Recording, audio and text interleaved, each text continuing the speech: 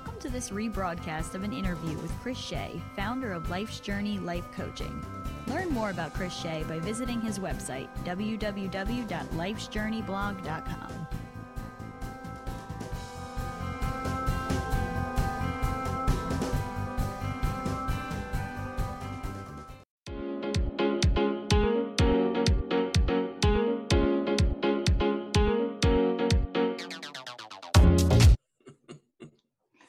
Hi, everyone. Today, I'm joined by Chris Shea. Chris is a therapist, coach, campus minister, published author, and a podcaster who has a wonderful podcast called On Finding Peace, which for those of you who listen to me often know that is a big goal of mine in life. So today I'm thrilled to be talking with Chris and sharing him with all of you. Welcome, Chris. Thank you. It's great to be here. I appreciate you having me on the show. Now you're talking to us from Leonardtown, Maryland. Is that correct? That is correct. It's a small rural town down in southern Maryland. Ah, what is the biggest city that it's close to? We are south of both Washington, D.C. and Baltimore, about an hour and a half to 2 hour drive from either of those. Oh, okay. Super. All right. Mm-hmm. Well, as you may or may not know, on the show, I talk about how people found their purpose and how they live the life that they do. So with you, it's so intriguing to me because the name of your website is exactly what I want to talk about. The website that Chris has is lifesjourney.com. Chris, what was your life journey to the point that you are now in your career? What brought you here? It's a long, winding journey. In hindsight, all good. Yeah. But the somewhat short of it, I spent most of my career up in the Baltimore area, and I was involved in doing counseling work plus administration work. I was honored to run inpatient medical treatment facilities. We specialized in drug and alcohol treatment, but we were inpatient medical, and I really enjoyed being an administrator because the way I looked at that is I was able to help a lot of people. Even though I didn't have always a caseload, it was still very rewarding for me. There were always nonprofits, so that was something that was important to me, giving back to the community. But I'm a type A person. I love to always be busy. I'm still very busy. But back then, the busyness began to take over my life. And in the busyness, everything else seemed to go off to the wayside. So work and career, titles, prestige, all of that became more important. So as my career took off, I got into speaking at national conferences and started writing and getting published in journals. And I found myself pretty high up in my field as far as being known and in what I was doing. And as rewarding as that is, it brings a lot of stress and anxiety if you're all not keeping a balanced life and taking care of yourself, neither of which I was doing. So for me, the big change came is when I started to realize, I needed to slow things up a bit. And an opportunity came here down in Leonardtown. And I thought maybe this is a good time in my life to start different, to get away from the city, get away from all of that and just do something totally different. And that's when I picked up the campus ministry job. which was awesome, and love every minute of that. The issue for me came in when I do this at a high school, when the academic year ended, and I now have months off. For me, that was, the thought of that was like, hey, this is awesome. I got 3 months paid vacation, basically. Way to go. I've never had 3 months off before, except for the times that I was laid off. Then I was off, but that was different. After getting close to about week 2 of being off, that's when it hit me. And things started kind of going downhill for me at that point, because the type A in me, the person who has been going from corporate world and all the stressors that had and all the pressures that were on me, that was gone. There was nothing. And I kind of hit that brick wall of this nothingness of what do I do? I kind of was almost in a depression type stage, and it wasn't fun. I needed something to do, and I spent a good number of weeks through this struggle in eventually finding mindfulness and finding meditation again, in beginning to consciously slow myself into looking more at who I am. And as I did that, I decided to do some journaling. But instead of doing journaling in some diary or folder, I decided to do a blog. Why not? I'm on the computer all the time. And that's really where Life's Journey came about, was a blog, more so as a public diary, more as a journal. Really, it was just for me to have some outlet. And from there, that was probably, 6-ish or so years ago. And from there, we now have what I'm doing. Now it's a private practice. I've authored some books, doing speakings. I now have a podcast. So it's grown into what it is today, and it keeps me extremely busy. But the difference is I'm busy intentionally. And what I mean by that is I'm only doing what it is that I feel I'm able to do. And I'm trying to do it in a way that's still healthy for me. I'm still trying to practice those daily routines of the meditation and taking care of self and looking at self.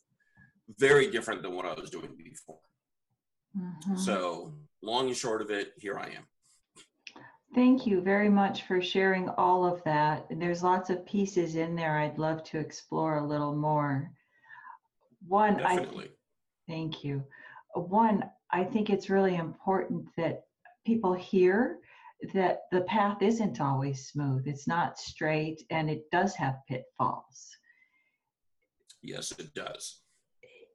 Yeah, definitely. It's, if somebody thinks that, I can go from point A to point B in a straight line, you are going to end up with having stress and anxiety when you find out that straight line is going to become very curved. But that's okay. In hindsight, those curves are really what got me to here. And had this been more of a straight line for me, we probably wouldn't be talking. I probably wouldn't be in this town. So I'm glad for the curves. Yeah, and from your perspective as both someone who experienced it and as a professional, as a therapist, you have both sides of it. So you really speak from a powerful position, which I think has tremendous impact and value in sharing as well. There's so many things I'm now trying to remember. From the outside, as you were talking, I was thinking, to some people, it might not look that different. You were speaking before, you were at the top of your career before when you were in Baltimore. So if somebody missed all those middle years and saw you online and saw you had maybe a different name to a website instead of working for a firm, or, oh, Chris started a podcast, they might think nothing was really different. You'd just grown. So all those middle pieces are Right. really instructional. Yeah. It's interesting that so much happens from within. Right. How did you know? Exactly. Yeah. From the exterior, if I listed, what my day is like, it's going to seem to somebody, well, you're overwhelming yourself. And isn't that what you were doing? But yeah, it is what works on the inside. It is that intentionality. And to me, the part of that mindfulness. Before it was just do, regardless of what the impact is for me. So now it's, yes, I'm going to be doing a lot, but I'm still trying to be aware of what is the impact to me and family when I'm doing all of this. So it's not the haphazard, let me just do everything. And I would say right now in this field, I'm just one of the fish. I'm not a top-notch person in the field. There's bigger names you would think of if you think mindfulness than my name. So that keeps me humble. Well, everything in life is relative. We can always look to people that are bigger and smaller, no matter where we are, correct? Exactly. You hopefully touch the people that you're meant to touch. Yeah. Did moving from a city like Baltimore to a small town affect your lifestyle and your path at all? It helped to slow me down. The pace is very different. The pace is much calmer. So I think that overall that helped in that, but it wasn't a huge shift. Most of my college life was living in rural towns, so it wasn't a complete unknown to me. But yes, I think overall it did have a part to play in where I am now. The rituals and I'm not sure if you called them rituals, but the routines that you follow of mindfulness and meditation and such are also what you talk about on your podcast on Finding Peace, correct? Correct. Yes. Was that the intention behind the podcast? Yes, and the podcast has morphed over time as well. Originally, the podcast was to broaden the audience, my reach. So what I was doing in the early days of the podcast, which still exists if people look at those, they really consisted of taking my blog posts and putting them to audio. It's really the simplest way to put it. And, I figure this way, if you don't have time to read it, well, maybe you have time to listen to it. But as I thought about it, to me, I thought what would be more important, because it was important to my life story, what have other people done in their lives that we can learn from? So what I focus the podcast mostly on is interviewing people who have found ways of either getting toward peace or obtaining peace. And I ask them to share with us what are some very practical ways that we can do that. So it's not a theoretical, type of podcast, but very practically, you went from this to this. So if I'm listening to the podcast, what can I do to go from that to that? So I figure that's how I learned. Maybe others can learn as well. And you do occasional episodes with yourself presenting, correct? Correct. There are still the occasional where I'm just going to talk. That is now, I'm not reading my blog posts anymore. Yes, that's just me, having something that hopefully is of value to the audience. Yeah, because your process and journey, like we're talking about, is of value for people to take actionable steps as well through meditation, mindfulness, and what you've taken into your life. I'm curious what you were like as a little boy. Wonderful days that they were. I think I'm at that age now where I can look back and say those were the simpler times. But actually, it probably would be quite surprising, because growing up, I was the shy kid. I was the one who stayed in the corner. I had a small group of friends, tight group of friends, but small.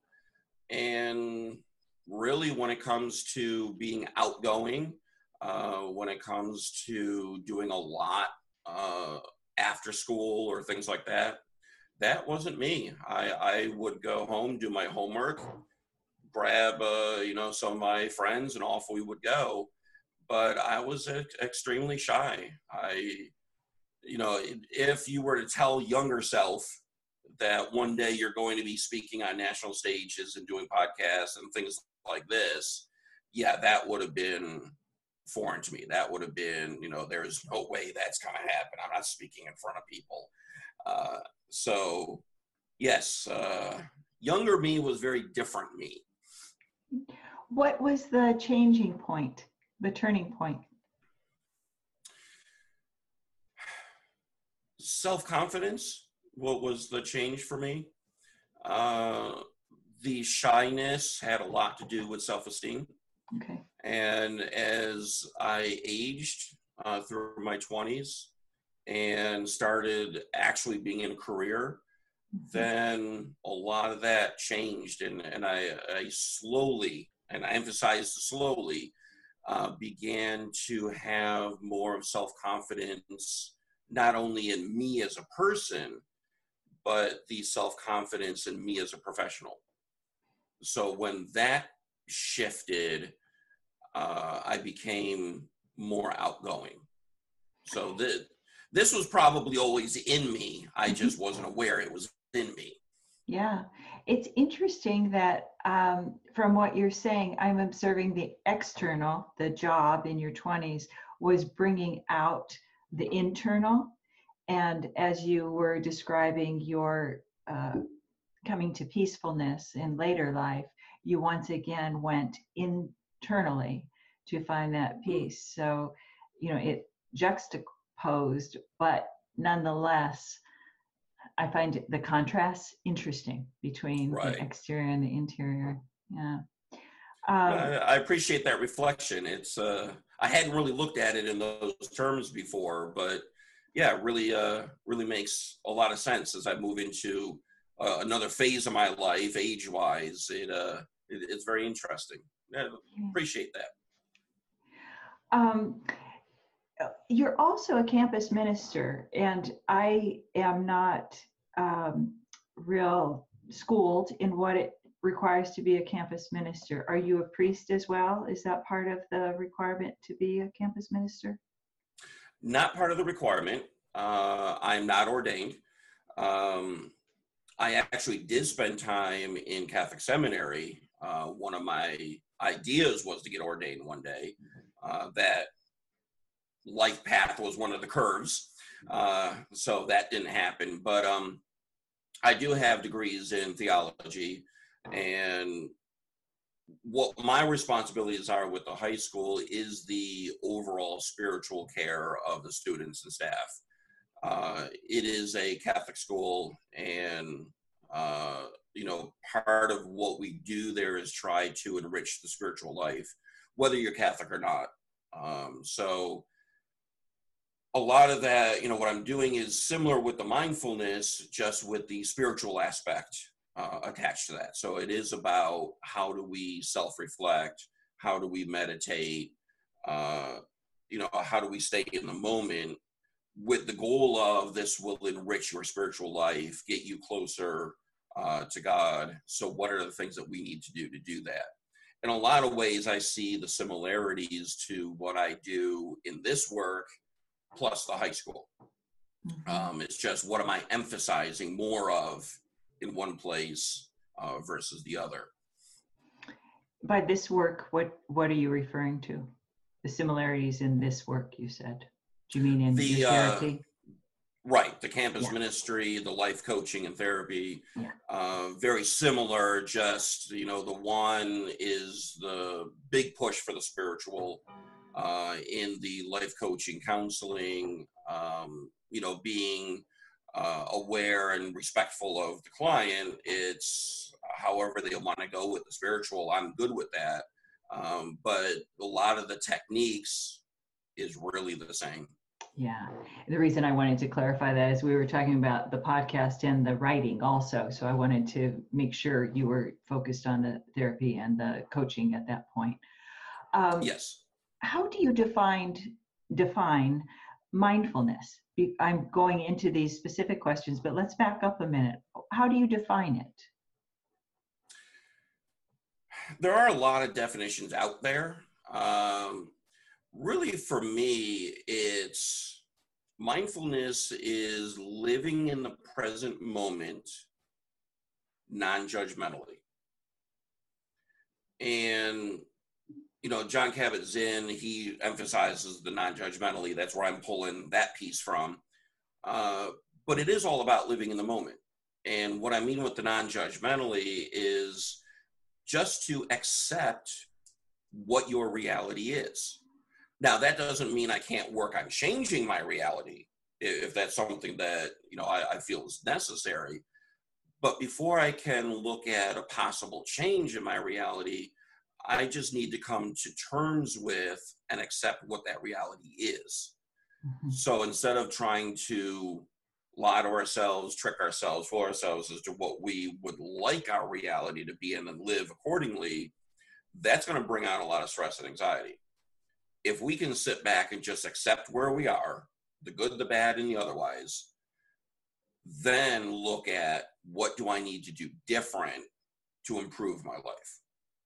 So we need to start in that basis of reality. And with my therapy, that's where I start with the clients as well. Let's just start with reality, even if you don't like that reality or like to admit that reality. No, it is what it is. Accept it. Now what? Yeah, and I see how those elements can all pull in together. The mindfulness is the calming aspect because it's in the present moment. The non-judgment is Exactly. the potential, and then the choice point of what do I want to do about this? So I see exactly where you're Right. going with all that. Do you find that just the way things turn out, people orient to you for your work that are more spiritually oriented? Not necessarily. When I first started, I had made the assumption in my own mind that that's what would happen. Mm-hmm. But I think we also have to look at what we mean by spiritual. Mm-hmm. In my campus ministry work, that's very well defined. Mm-hmm. In my personal life, that's very well defined for me. But in life in general, for me, the spiritual is anything greater than who I am. So, in that sense, I think many of the people who seek me are trying to find something bigger than them, that they realize that that's what's missing in life, that it's not what life isn't giving us what we had hoped it would, because we're just relying on what we see, what we can touch and have and possess. But I think there's just this human nature in us to look toward and try to seek something that's bigger than us. And to me, that's bigger than religion. That's I'm not talking a religious Mm-hmm. focus, but something that is greater than us. And then for me in my personal life, I'll translate that to my religion. In my campus ministry, we translate that. But I think in general, that's really what people are looking for. Mm-hmm. Mm-hmm. And thank you for the definition. That's really helpful and important. the curved parts of your path, you mentioned one was not going through with the priesthood. Mm-hmm. Do you feel like all the curves contributed in some way and informed where you are now? Almost definitely. Okay. When I look in hindsight, I wouldn't be who I am today without those experiences. Okay. For me, it's very important, and I try to help my clients with this as well, but very important to understand that we are who we are because of our past. Mm-hmm. Again, good, bad, or otherwise. You could talk about a very bad childhood or a bad past or whatever. Again, that's the acceptance piece. That is what it is, but that's also what has made you. And if at this point in your life you have a great deal of resilience, then yes, I feel, sympathy for you that you had to go through what you did, but you have built-in resilience, which is wonderful to have at this point. Yeah, particularly my time in seminary really gave me a lot of the tools to be able to be where I am today.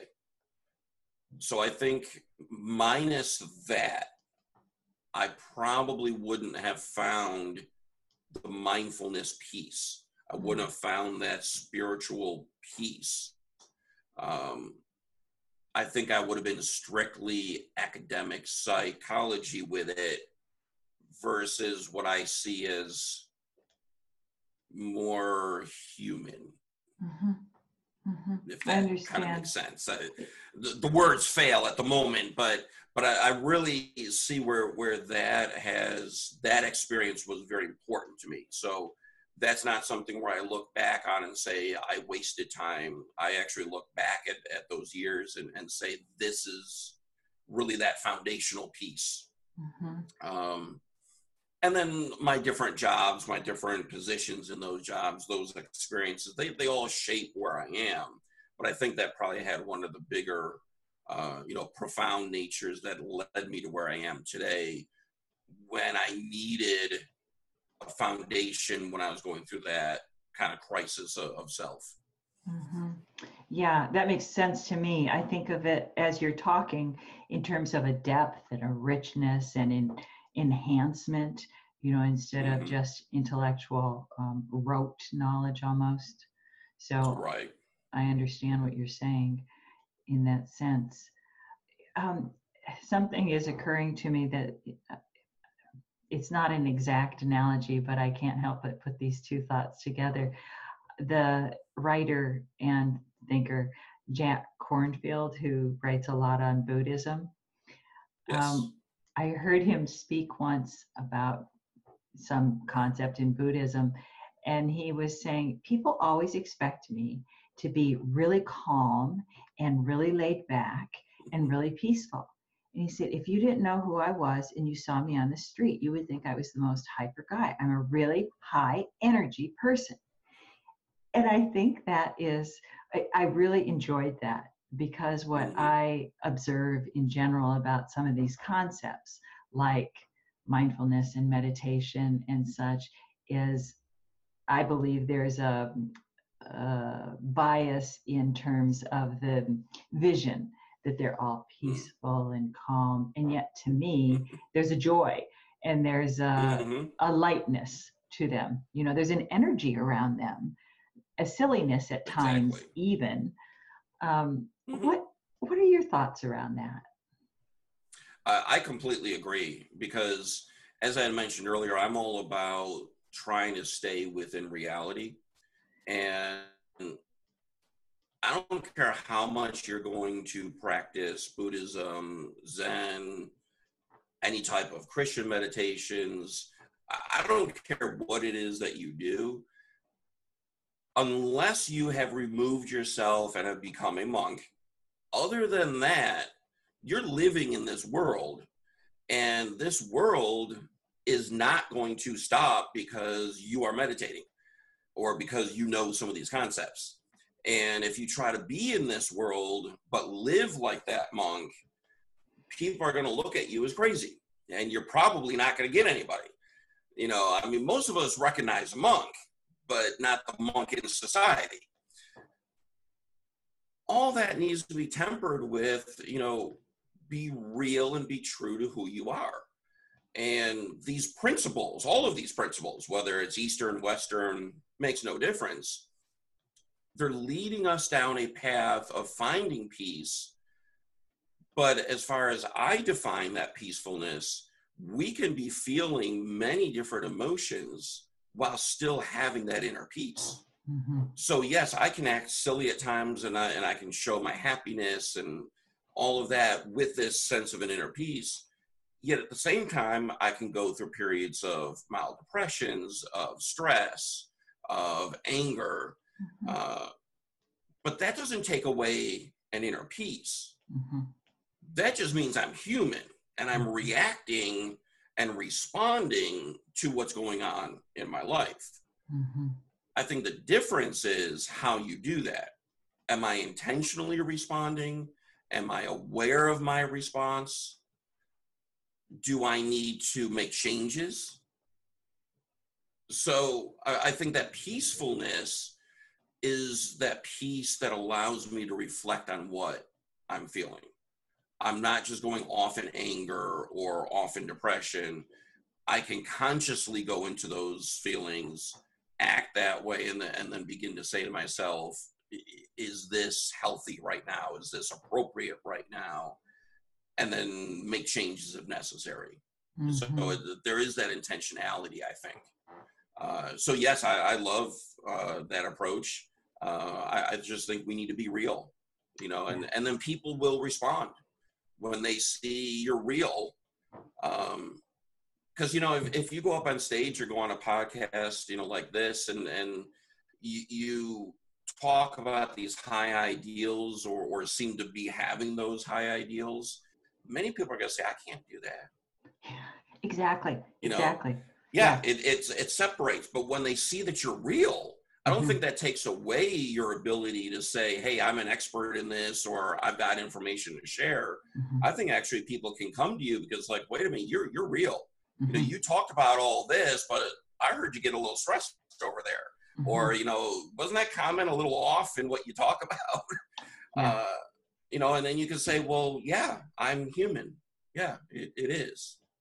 But now here's what I'm going to do about it. Mm-hmm. Right. That awareness piece that you mentioned, the intentionality and awareness. Mm-hmm. And that's also why I wanted and appreciated that you shared your process and your path with everybody, because again, it's messy. Life is messy, period. Yeah. We can try to wish it away and it's just not going to happen. As far as I've seen, I'd be happy to be called wrong on this, but I haven't experienced it. What do you do for fun? For fun. Yeah. I love being out on the water, love being out in nature, love to read. Meteorology is a hobby of mine. Oh, interesting. So, yeah, so there are outlets, and I encourage people to have outlets. But yeah, for me, those are things I've picked up over time, and that's how I get out and have fun. And there are some days or some evenings that I'll say, you know what, forget the computer, forget my business stuff. I'm taking a hike. I'm going out on the water. I'm going to read a nonsense book, whatever it is. Mm-hmm. But I think that's important to have those outlets so that there's some diversity in your life and you can, relax. Yeah. To do that. Yeah, exactly.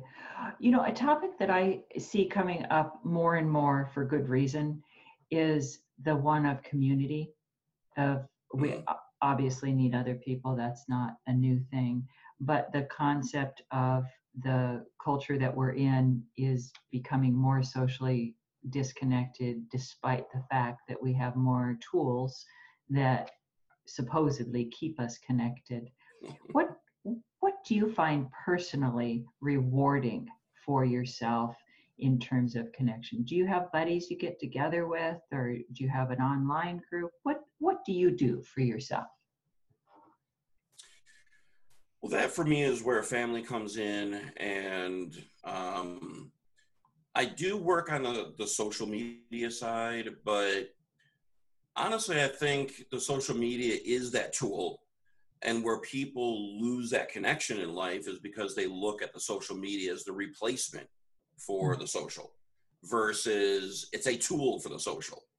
So, using the social media to get your word out, maybe using social media to meet some friends, getting to know some people, and then maybe one day meeting them in person. Those are great tools and ways that we can expand that. But to be the end all, I think that's where we've kind of been duped, and we've duped ourselves into that, and where people feel disconnected because they can sit back and say, but I've done all the right stuff. I'm on all of the social medias. I post all the time. I like everything. But I have no friends, or I feel disconnected, or there's nobody there for me when I need them. Well, yeah, because you've done social media as the end all. You didn't create friendships. You have friends, but you didn't create a friendship. You didn't create that community aspect. So, yeah, I've found some things in town. Now, this is a small town, so it's easier to meet some people. But, I have my outlets in town where, I can just hang out and be with people, which, I think is very important. Just before this podcast, I went out to the local coffee shop here in town where I've been going there for years, and I know the baristas. They know me. They call me by name. I call them by name. It is that community sense that makes a difference. And I would encourage people, get out of yourself and find that community. And even if you live in a large city, you can find community in a large city. Because when you think about it, don't you typically go to the same shops? You're probably run into the same people if you're paying attention. Even in a place like New York City, you're still in the same area most of the time. You can find community if you really desire to look for it. And I would encourage people to do that. You mentioned friend and friendship. Do you think there's a degrading or a derision of the definition of friend, where people really don't understand what a friend is because social media uses the term so loosely? I definitely do. I think there's a lot of terms, if we wanted to make a list, that I think we've really watered down, that just don't have meaning anymore. Friend is definitely one of them, I would say. It's talk to some of the high school students that I work with.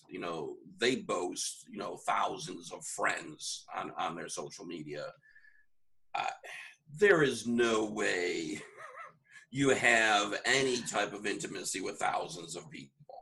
I look at my personal Facebook page, and it's well under 100, but it's everybody that I know. So yes, I think their concept and what society's concept is changing drastically, and that's part of the reason where I think we feel disconnected.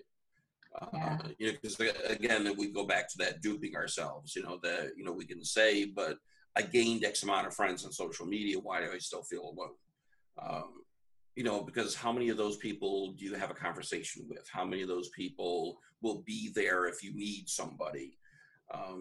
That dwindles that list way down from those thousands when you start looking at that. So that's really, I think, what we need to do is, I don't care if you have thousands of, Facebook friends, that's fine. But how many friends that you can go to, that you can physically be with, we need to start cultivating those as much as we're cultivating those thousands. Yeah. What I think is a oddly sacrificed habit, picking up the phone and calling someone. We all have phones. I mean, even young kids have phones, and yet nobody uses it to make a phone call. That just went away through the years slowly. I mean, it just kind of disappeared. And that's an interesting thing to me, because that's such a direct contact. Hearing somebody's voice connecting by voice is quite special, really. Well, exactly.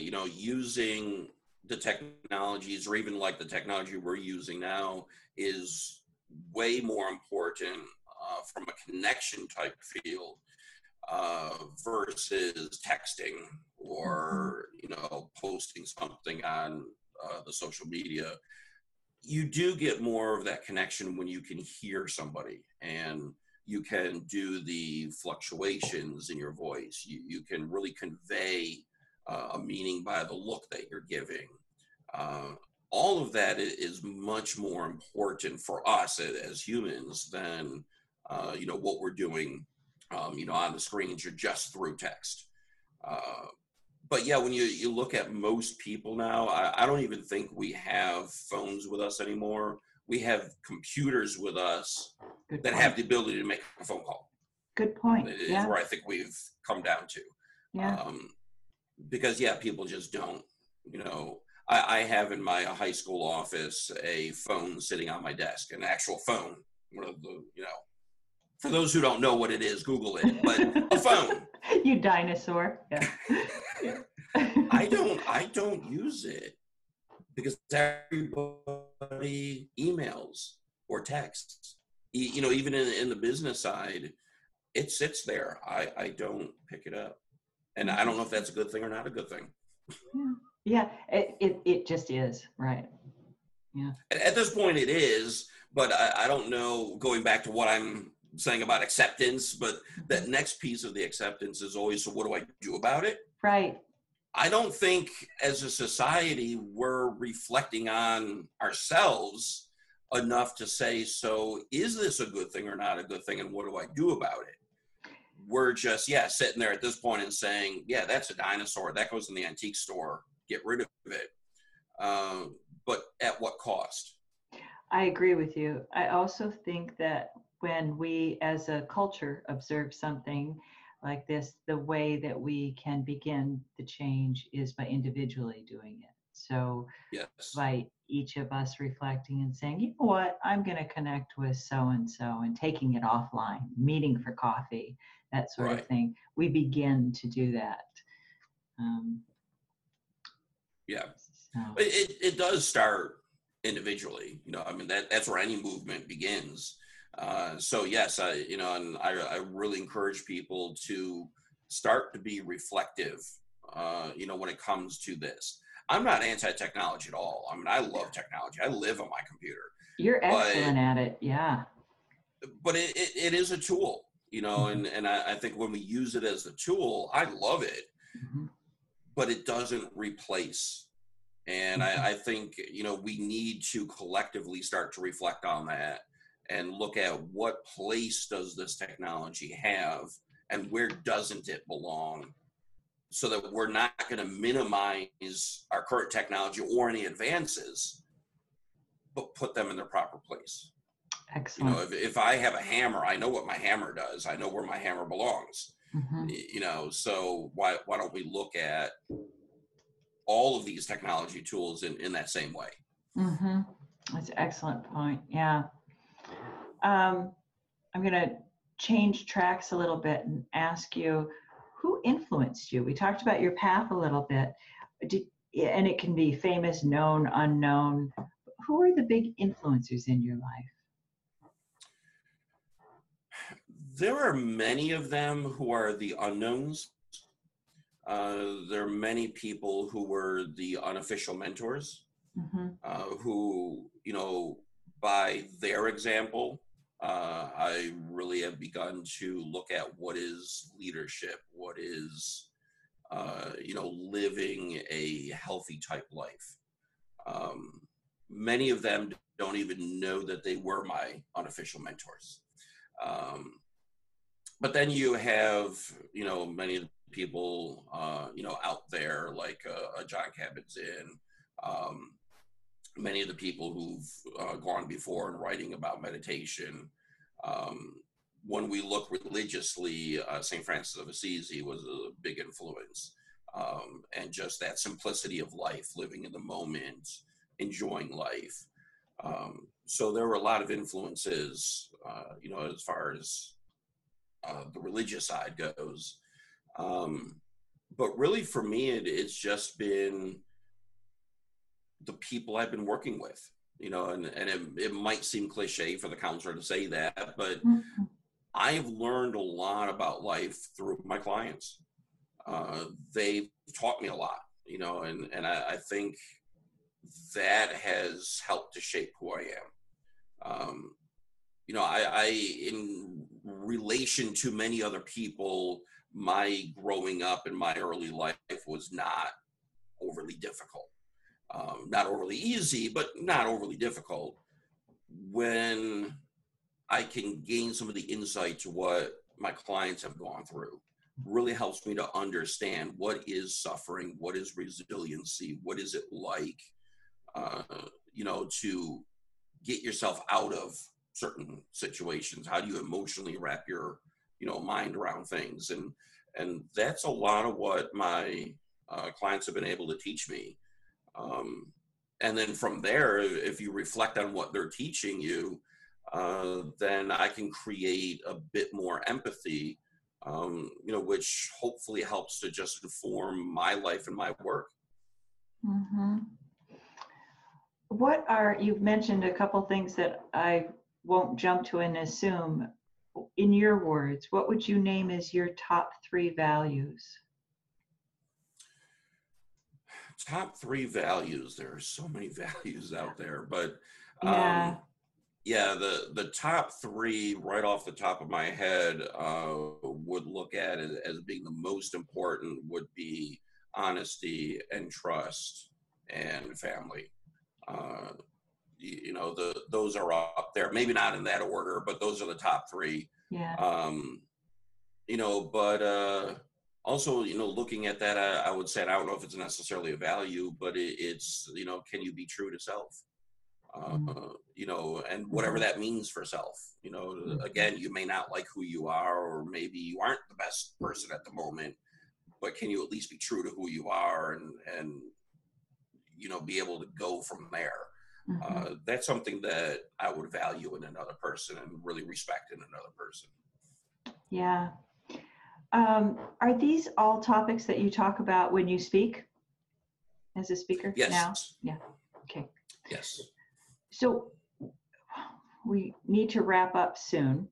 What's next for you? You're already doing so much and you've done so much. What is your big vision?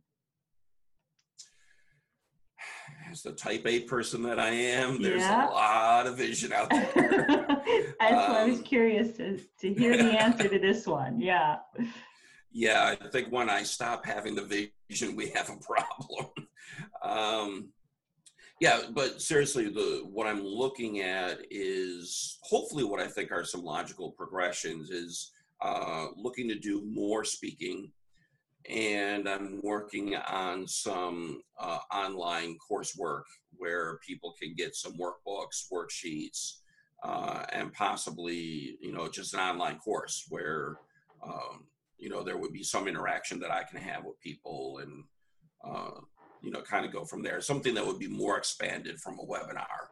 Mm-hmm. Um, so, yeah, just looking for more ways to get the points we've been talking about out there so that people can find their way of incorporating it and hopefully starting to spread this fact that yes, we can relax, we can take perspective, we can find inner peace.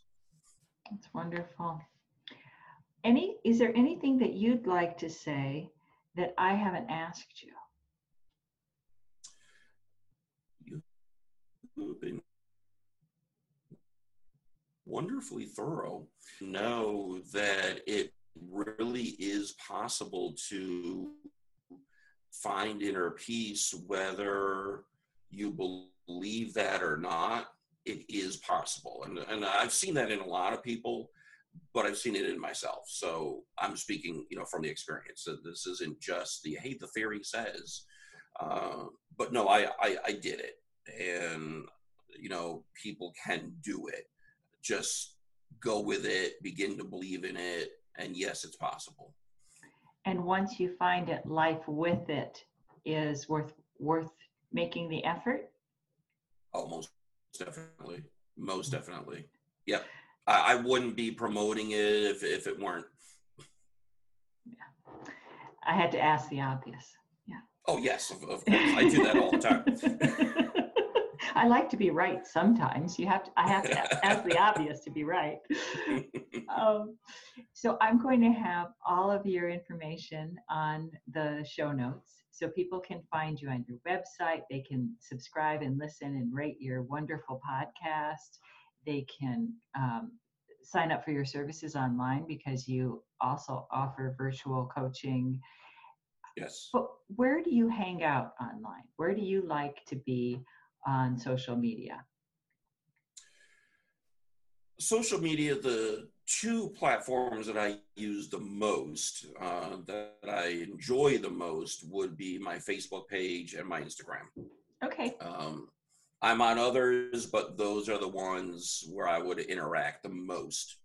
Yeah. Okay. We'll have them all listed, but I thought I'd ask, in case people were looking for where you were hanging out the most. So. Yes, that's where you'll find me moving around. Okay. And I know I track you down on Instagram, so it's fun. Yes. It's very fun. Okay. Thank you so very much. It was such a pleasure to have you on the show, and I hope you'll come back sometime. Oh, definitely. I really enjoy talking, and thank you very much for having me. Okay. Talk to you soon.